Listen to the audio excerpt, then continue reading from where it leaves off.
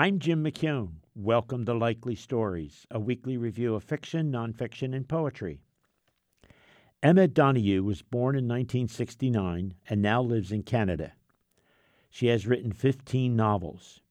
Her works are widely admired.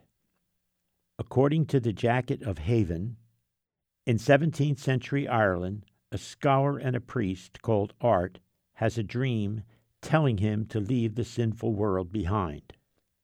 Taking two monks, young Trian and old Cormac, he rows down the river Shannon in search of an isolated spot in which to found a monastery.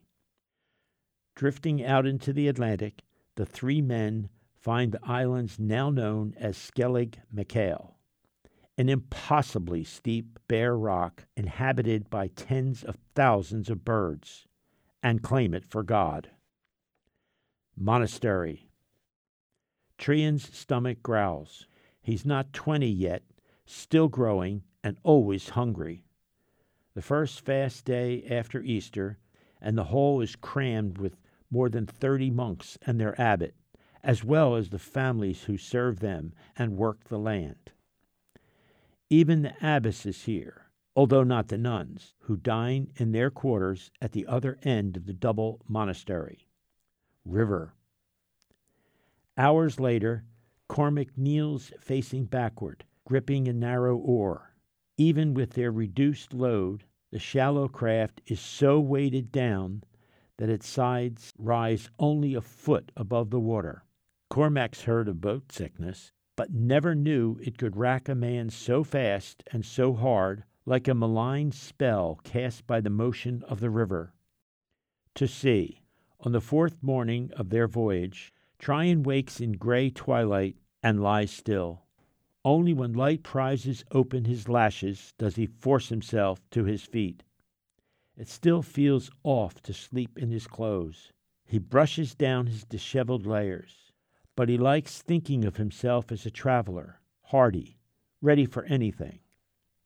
The prior's on his knees already, of course, locked in prayer. Around the snoring Cormac stretches a carpet of bluebells, sprinkled with dog violet and small suns of colt's foot, the odd spike of red plague flower. Trian leans over the river to splash his face.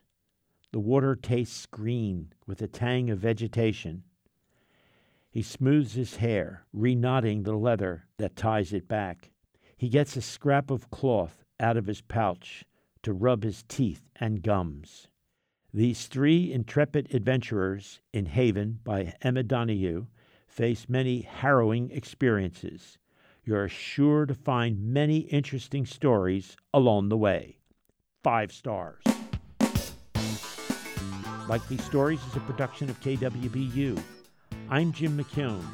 Join me again next time for Likely Stories, and happy reading.